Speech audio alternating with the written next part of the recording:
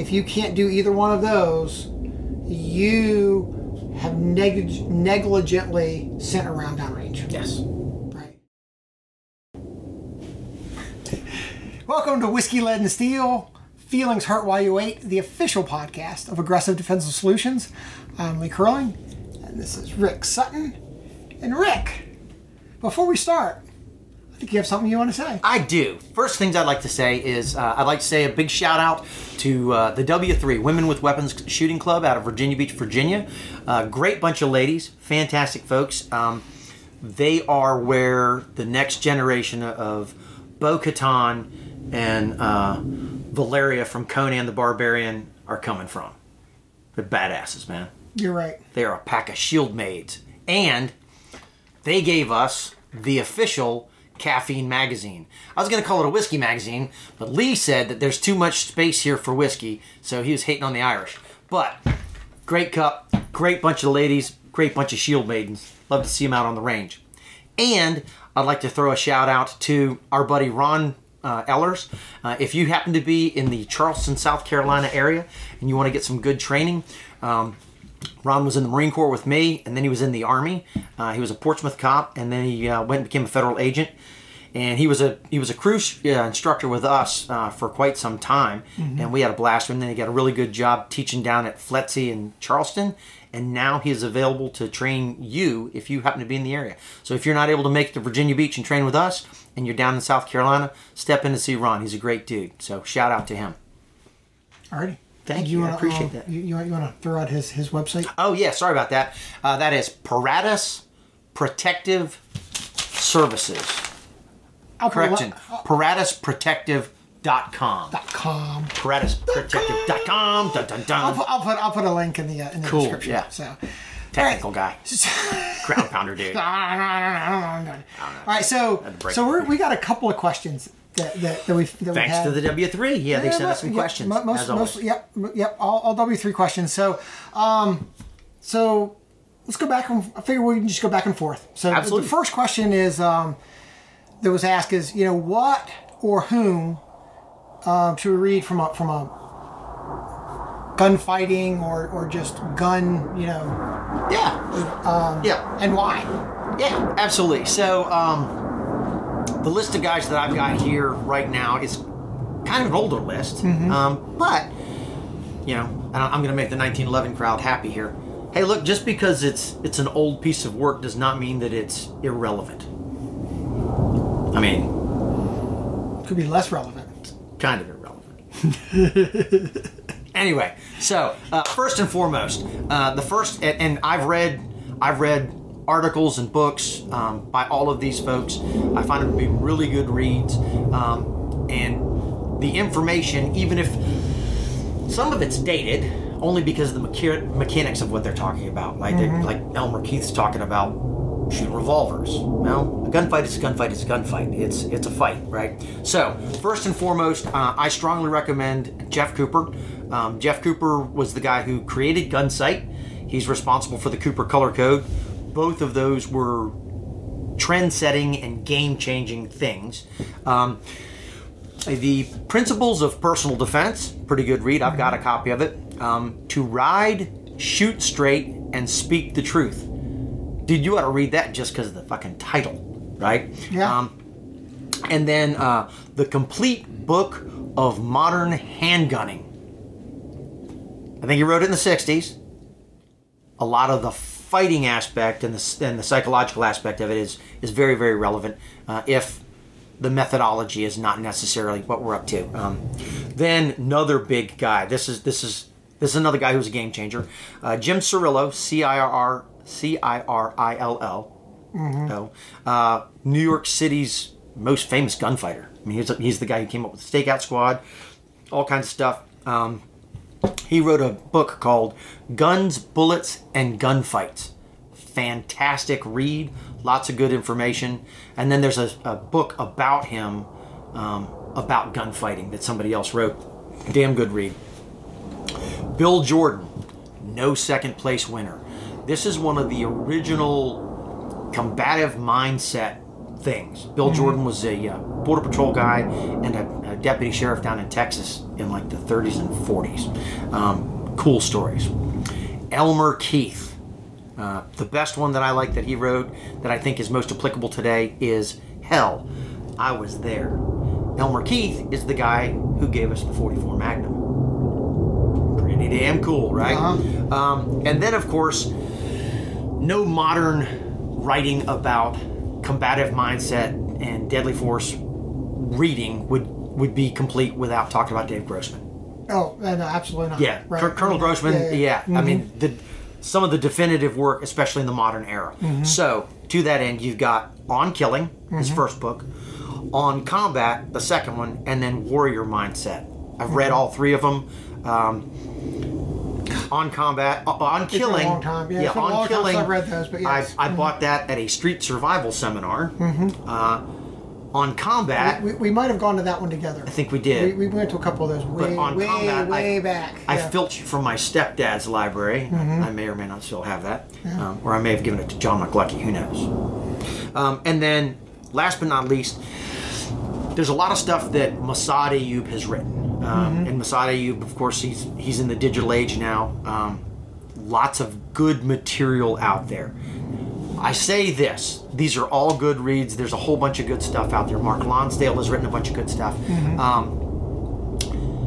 Understand that most of these books were written in a time when everybody was carrying wheel guns, where they were carrying 1911s.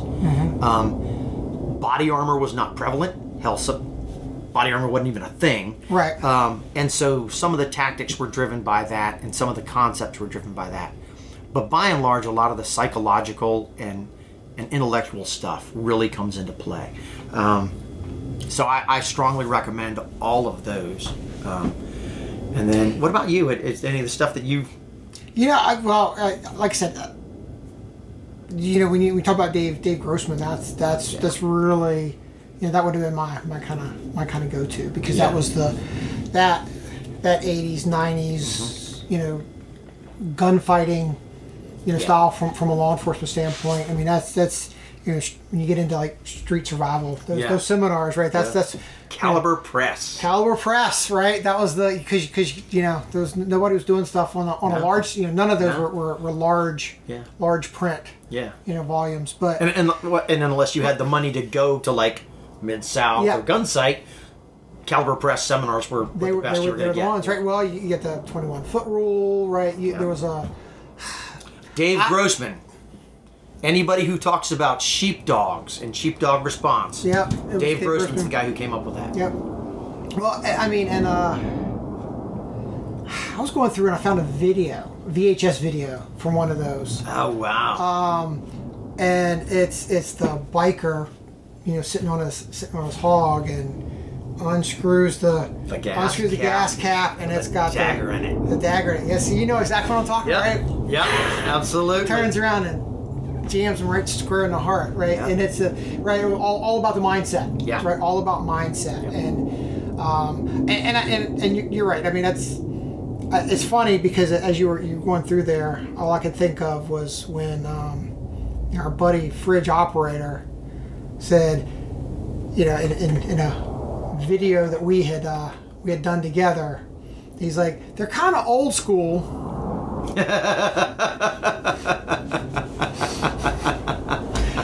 Rick's list shows, we're kind of old school, but you're right. I mean, things have changed, but things, I think going back to some of those early works to see where things are. Again, I said it in one of the other podcasts. Most works are derivative. Yeah. Right. Most works are derivative. So going back and seeing some of the early original stuff that was really innovative. Yeah.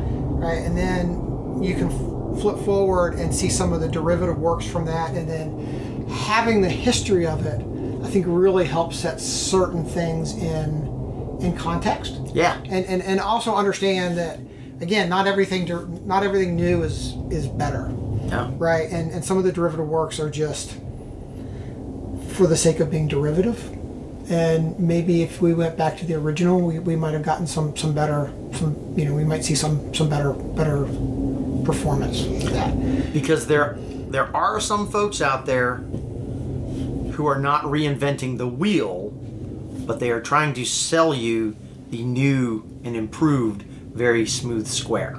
Because they're in the sales business. Right.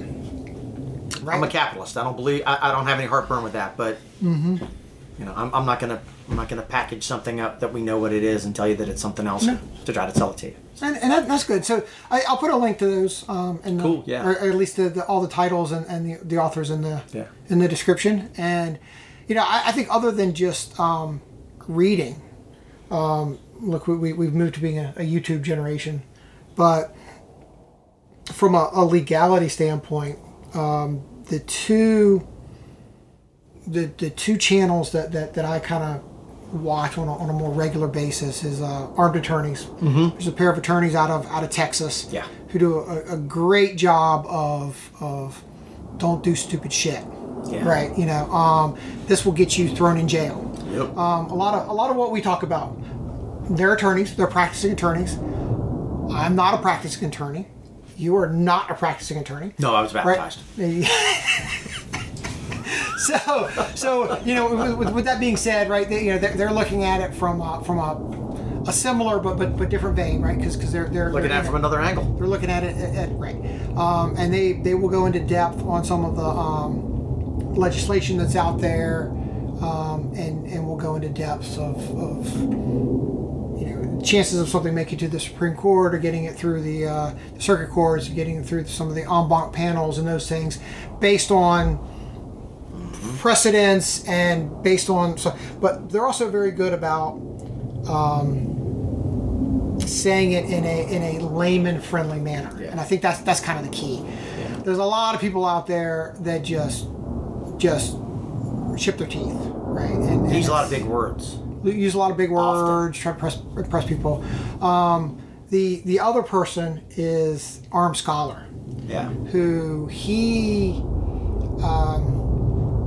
works for one of the Second Amendment groups out there as a lawyer. But again, lawyer, he does some very detailed breakdown of things, and he uses big words, but he doesn't use big words to impress you. He just uses big words because they're the big words. So, but it's generally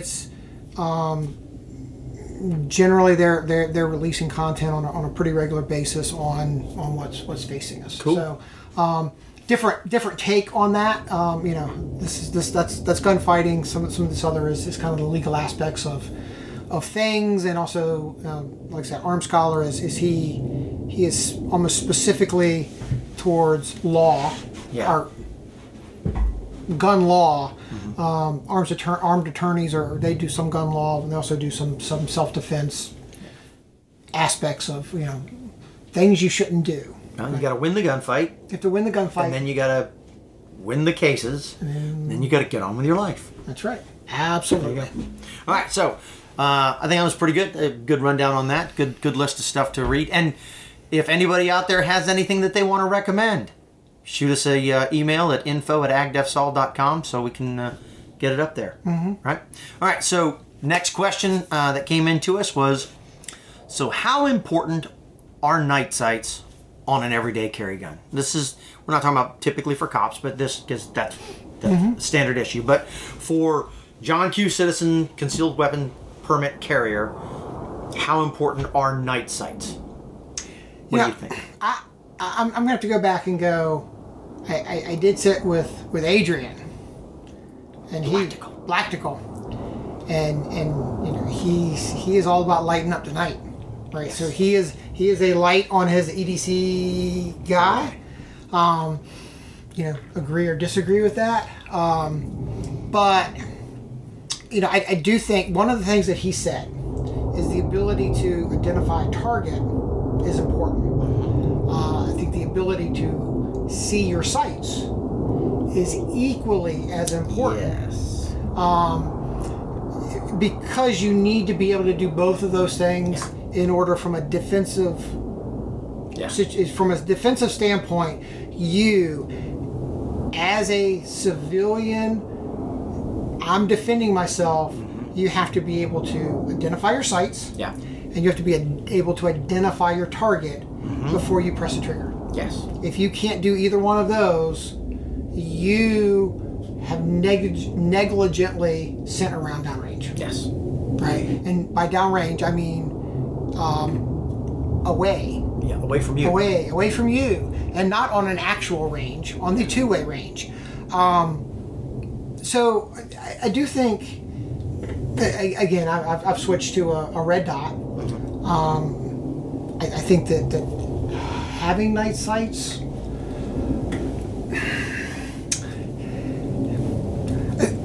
I'm going to squirm a little bit and be a little waffly. I'm going to pretend to be a politician for a second. You mean like somebody who's running for the governor of Virginia? Yeah, maybe. Write-in candidate. So I think that the ability to be able to identify your target is what's critical. Yes. Being able to identify your sights in low light is critical.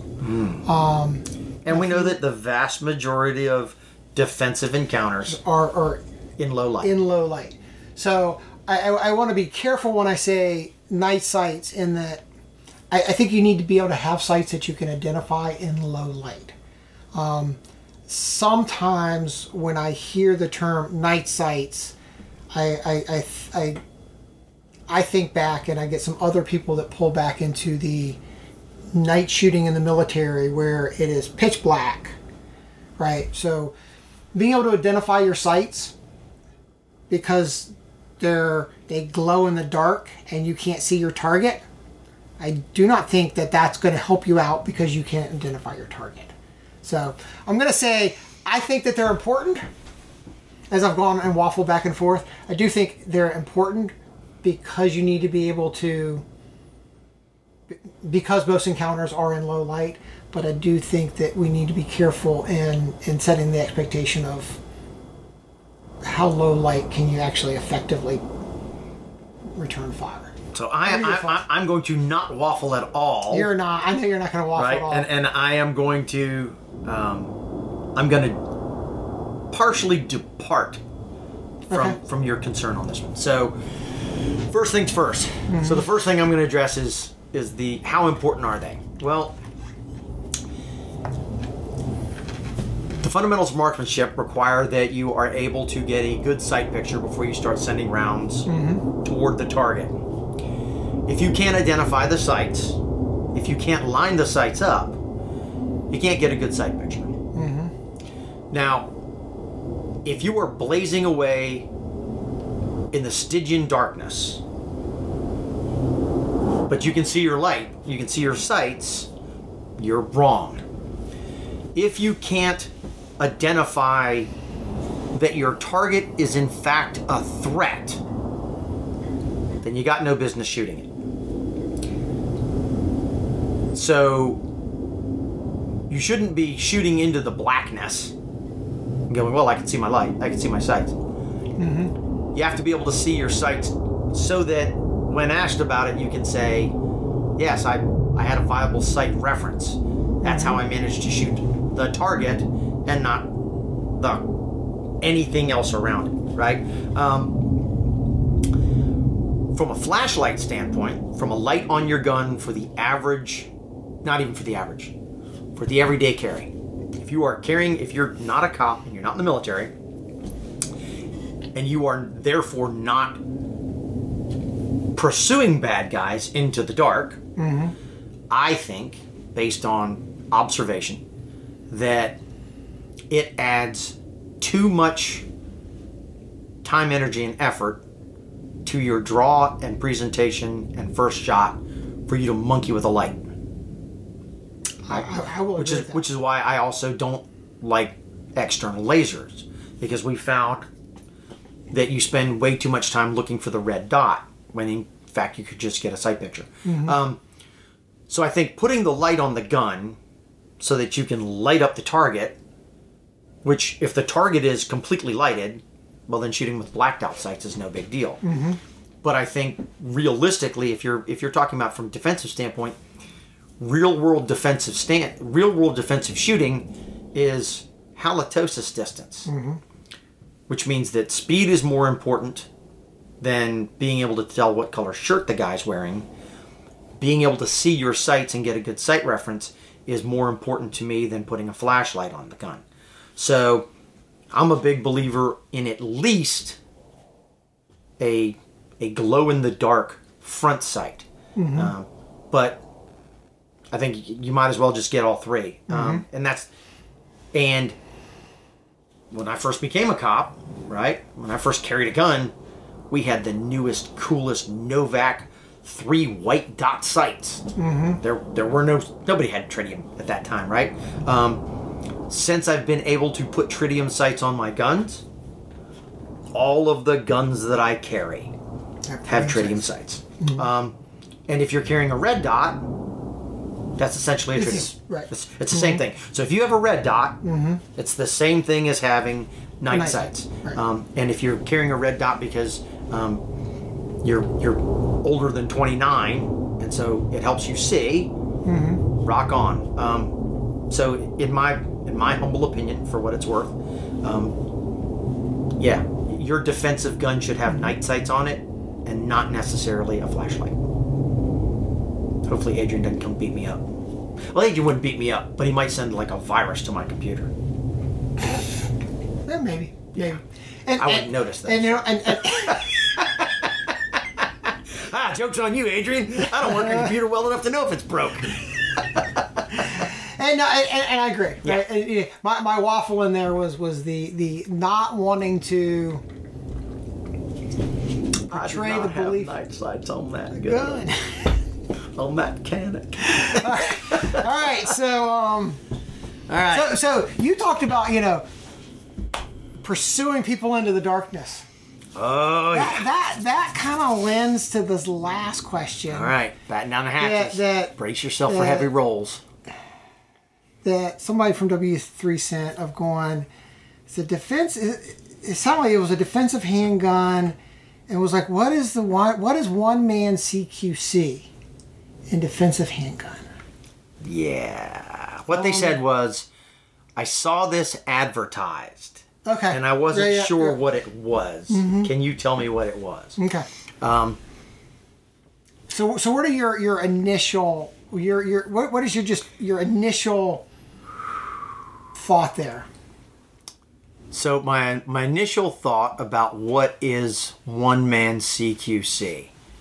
I believe what they're talking about is single person room or building clearing for the civilian operator, the defensive carry guy who's come home and notices that the back door is ajar, so he's going to jock up and go in the building and clear his house himself.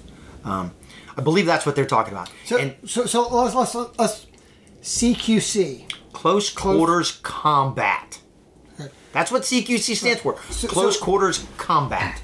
So in either a law enforcement realm or a military realm, CQC is entering into a confined space with the intent of killing people on the inside.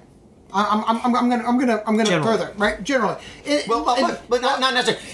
It's knowingly and intentionally going against, or reasonably going against, an armed, prepared foe. Right.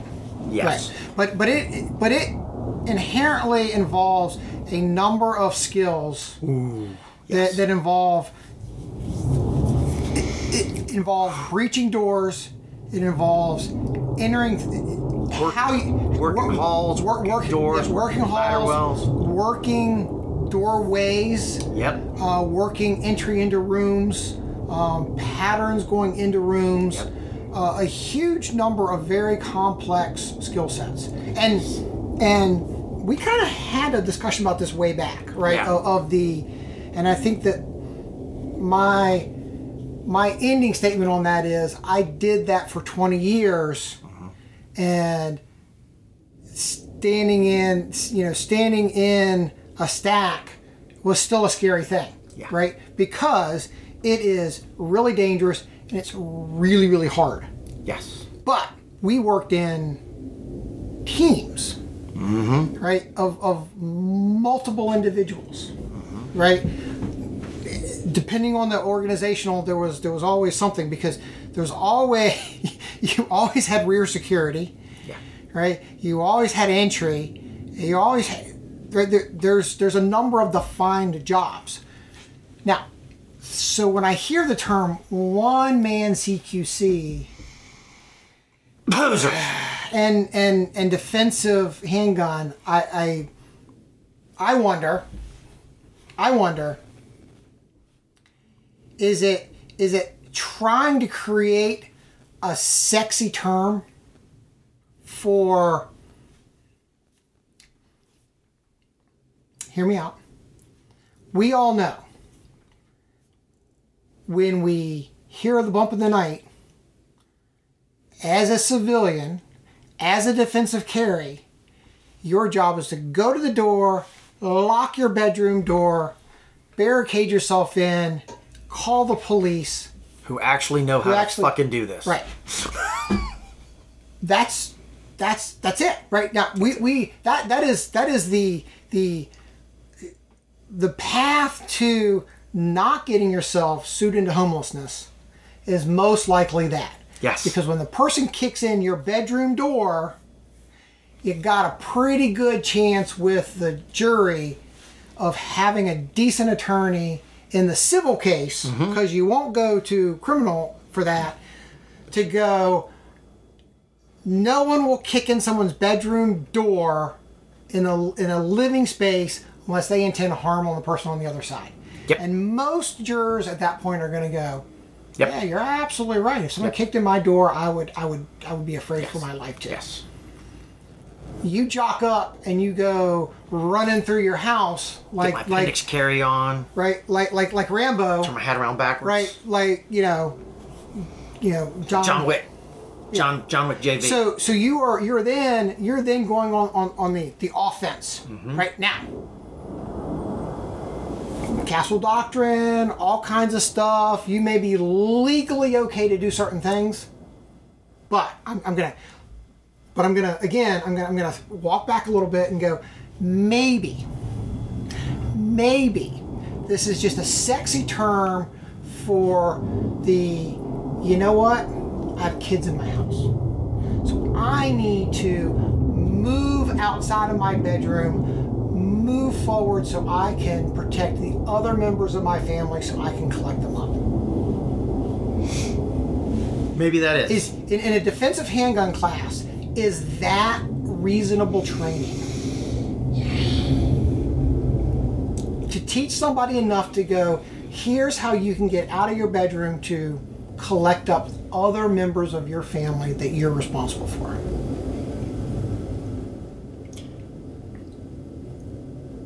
I am going to defer.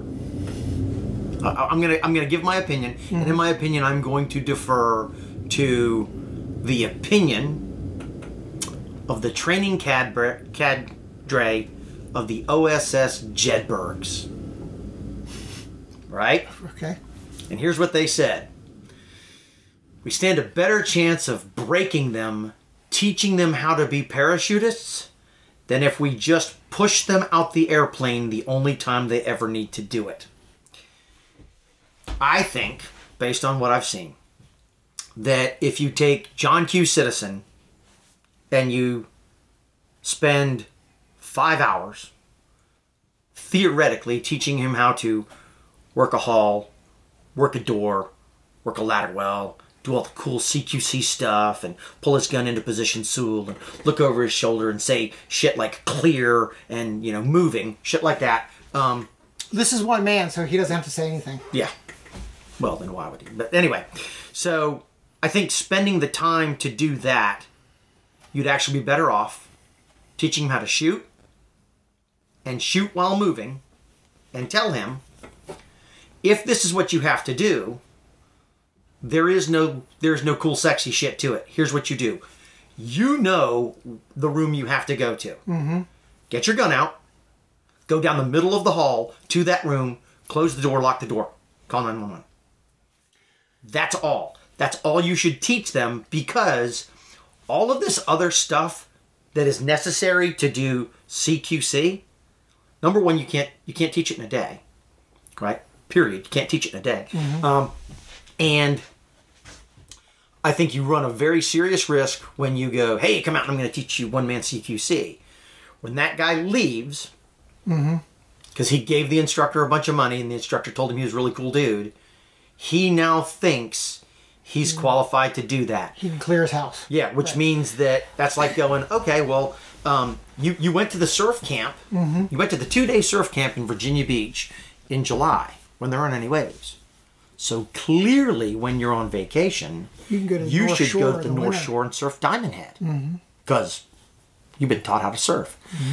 So my initial opinion on what is CQC, one-man CQC, is that it's bullshit. Because I'm a cynic, right? So right off the get-go, where I go is, this is some marketing bullshit. Come take my one-man CQC and buy some Amway toothpaste from me. Yeah. No. So CQC. Well, first of all, there is no real one-man CQC. Let me say. So there is no paramilitary training on one-man CQC. Almost beg to differ. And here's where. So, in the 31 years that I was a cop, 27 years that I was in the military, I never intentionally did forced entry against a likely opposition with less than 2 people. Did a lot of it as 2 people. The minimum optimal number is 4, realistically. That said, there is some, and this is not for the EDC carrier. This is military and law enforcement only. There is some legitimacy to the concept of, in an active shooter, if your backup is 5 minutes out, you go by yourself, charging, not tactically, stealthily moving, not stealth to contact. You charge to the sound of the guns by yourself, putting it all at risk. And that's what you do. But that's not EDC. That's not CQC. And I was going to say, that's not actually CQC. No, it's not. And that becomes my point. Right? Yes. I would have made that argument that you just made. Oh, sorry.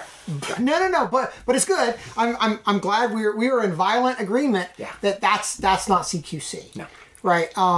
And I would say you engaging in CQC as a defensive carrier, CQC is an inherently offensive. Yeah. Right. It's inherently offensive. Yeah. And we've said this before. If you engage in offensive activity and you kill someone, you cannot claim self-defense when you are on the offense. Yeah. Because self-defense, by its nature, says, I killed this person. I shot this person. I maimed this person. Right? I engaged in deadly force against this person. Yep. Right? I did that. But there's mitigating circumstances that allow me to claim self-defense for what would in any other situation be a crime. Yep.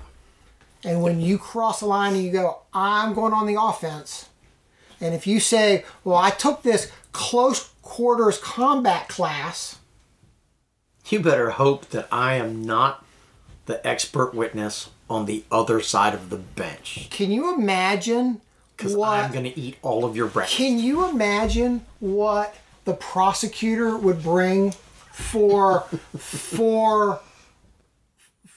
visual references if they go, oh, you took a one-man close quarters combat course?